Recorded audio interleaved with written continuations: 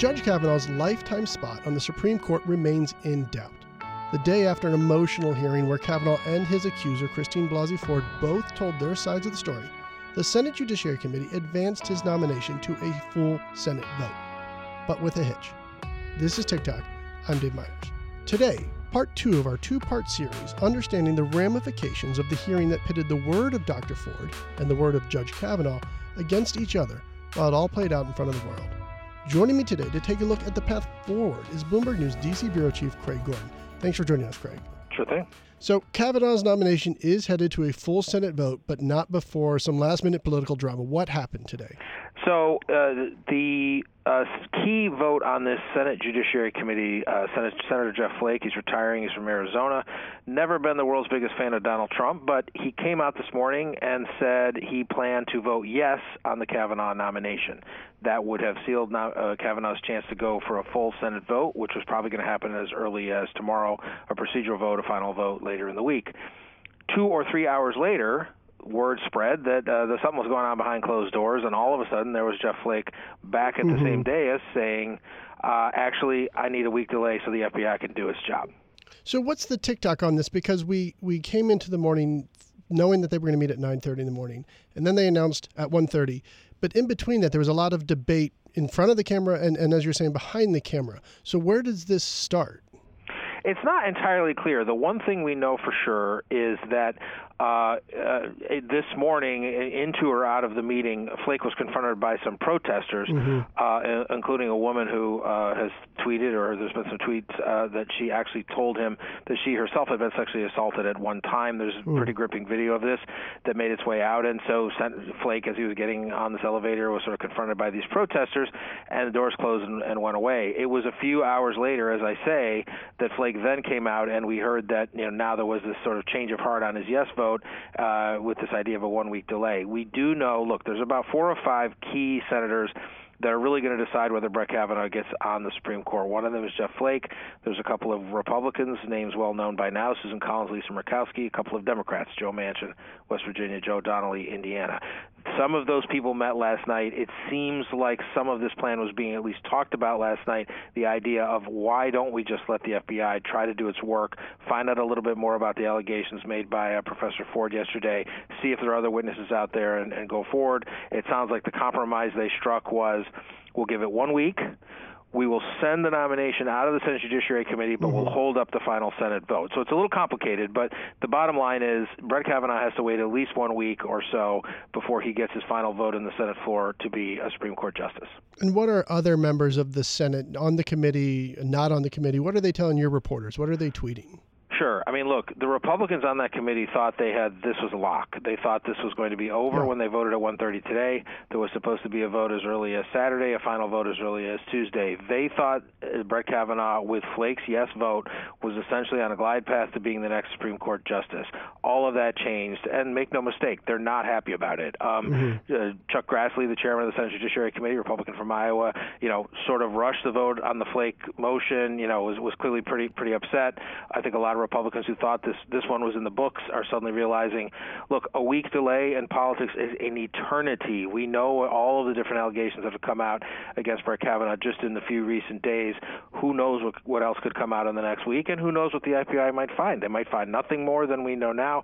They might find new information, new evidence, new witnesses, who knows. So I think a lot of Republicans who thought their work was done on Brett Kavanaugh now realize they're looking at a week of a lot of uncertainty. So what does the next week look like exactly? Well, what's interesting is no one has officially said there is going to be an FBI investigation. The only person that can actually do that is one Donald Trump. He runs the FBI, and he can decide what to investigate or ask him to investigate, not investigate.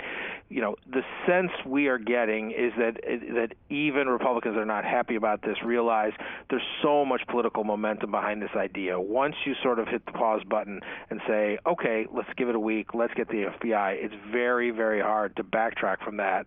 How they get Donald Trump to do it, that's a little less clear. Lindsey Graham one of the key senators at yesterday's hearing, a Republican from South Carolina, on CNN, was asked about this, and he said, "I guess someone's going to have to go explain this to Donald Trump, and it's probably going to be me." So, they really do have to get the president on board. As I say, it feels like there is a lot of political momentum behind this idea. It sounds like there is a feeling that there are still the votes there for Kavanaugh. Flake says, essentially indicated, assuming they don't find some enormous bombshell, he could be satisfied to probably go ahead with a vote for Kavanaugh. So, I think this is going to happen, but a few more steps have to take place, and so, we have another long day of reporting here. And you mentioned the president there. What has his response been to all of this, all these developments? Well, as happens sometimes in the sort of the second-by-second world of Washington, he was literally in the middle of a small press appearance with the president of Chile and was asked about it sort of in real time, like, hey, did you hear that they just delayed the Kavanaugh vote? And he was like, well, first I'm hearing this. And essentially, I think gave a little bit of a placeholder answer, which is like, well, I'm going to let the Senate, worry about Brett Kavanaugh. I've put him up. I'm standing behind him. I want him to go forward, but, it's really up to the Senate to decide how to dispose of this. So I'm sure sometime someone's going to have to go over to explain to the president what just happened in this very dramatic Senate Judiciary meeting and get him to sign off on approving the FBI doing at least another week of investigation.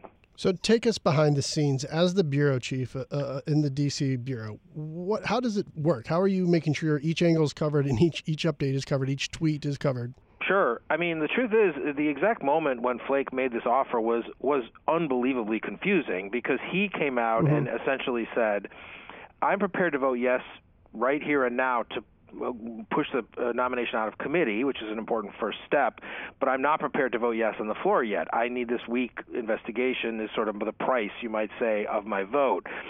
But based on the way it all went down, it wasn't totally clear that the other Republicans had actually agreed to that. It was clear the Democrats agreed to it, but of course they would. They want a week or a month or a year more of investigation of Kavanaugh, so that wasn't the hard part.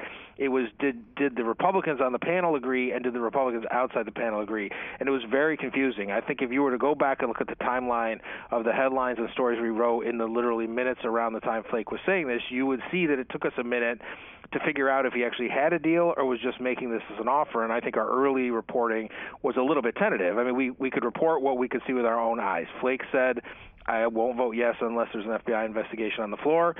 Unclear if other Republicans have gone along with this, and, we have to kind of let a little more reporting play out. But it was clear that the Kavanaugh nomination was at a minimum hitting a snag, potentially hitting more than just a snag. And then over the minutes literally that followed, we came to know that now Lisa Murkowski supports the Flake call. We're still not totally clear, if Mitch McConnell, the Republican head of the Senate, does yet. But if Flake and Murkowski stand tough and say, I won't vote yes on Brett Kavanaugh unless there's an FBI investigation, he doesn't pass. So they actually have a lot of leverage in this moment. Remember, the Senate is only 51-49. A single senator can bollocks this up pretty badly, let alone two could essentially kill it. So it's still quite possible that Brett Kavanaugh, a week will go by, they'll do an investigation, nothing comes up or nothing enough, Republicans go forward, maybe even a couple of Democrats sign on at that point.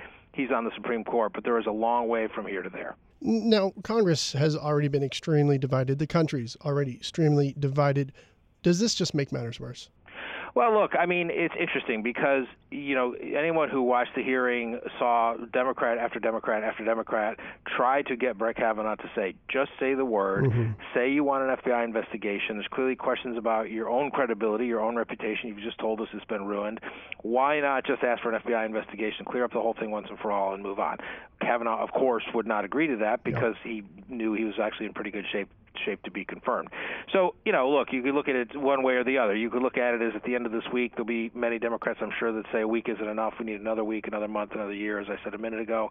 I suspect there's some percentage of people in this country in that very slim part of the country that's still in the middle and not hard on the left and hard on the right to say, okay, look, they asked for some time. The FBI went out and did its job and tried to find out if there were more witnesses, more information, anything else to back up her story.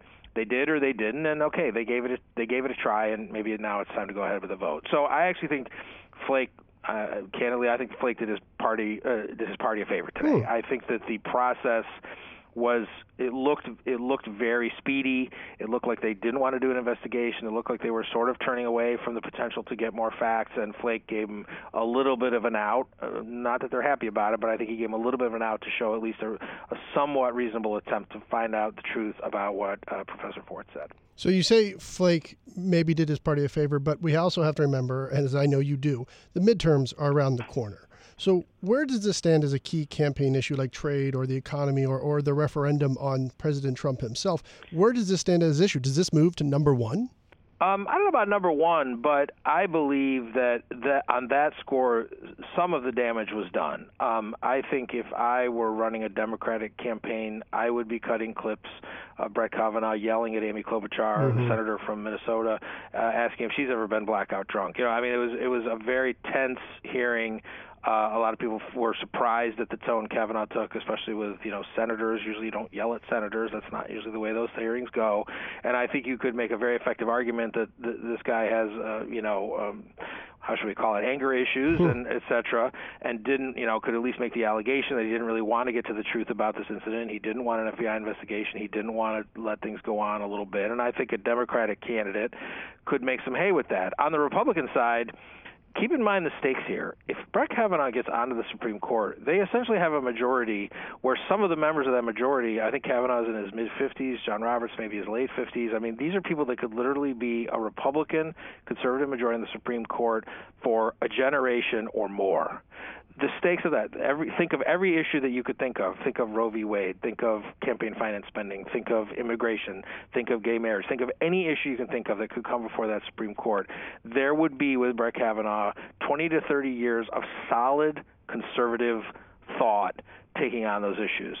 That is a very powerful thing for Republicans, and that is something they can take to their voters and say, stand with Brett Kavanaugh, stand with the Republican majority. That's what this party needs to do. So the stakes really couldn't be higher. In fact, I think it's worth sort of saying out loud. And this is obviously very dramatic, and there's a sort of a, for lack of a better word, a voyeuristic aspect to this. A guy who says his life's been ruined, obviously very salacious and very sad, but very salacious allegations, people yelling at senators yelling at each other.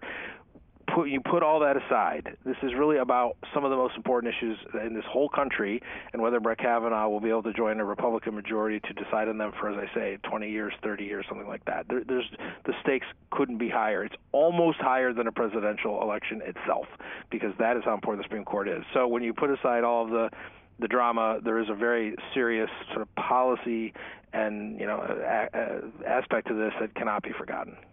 Bloomberg News DC Bureau Chief Craig Gordon, thanks so much. Sure thing. Make sure to follow Craig on Twitter. He's at @DCraigGordon. That's a TikTok for today. Thanks for listening, and please head on over to iTunes and let me know what you think. I'm Dave Myers. You can follow me on Twitter @DavidFMyers, and you can get all your updates 24/7 at TikTok.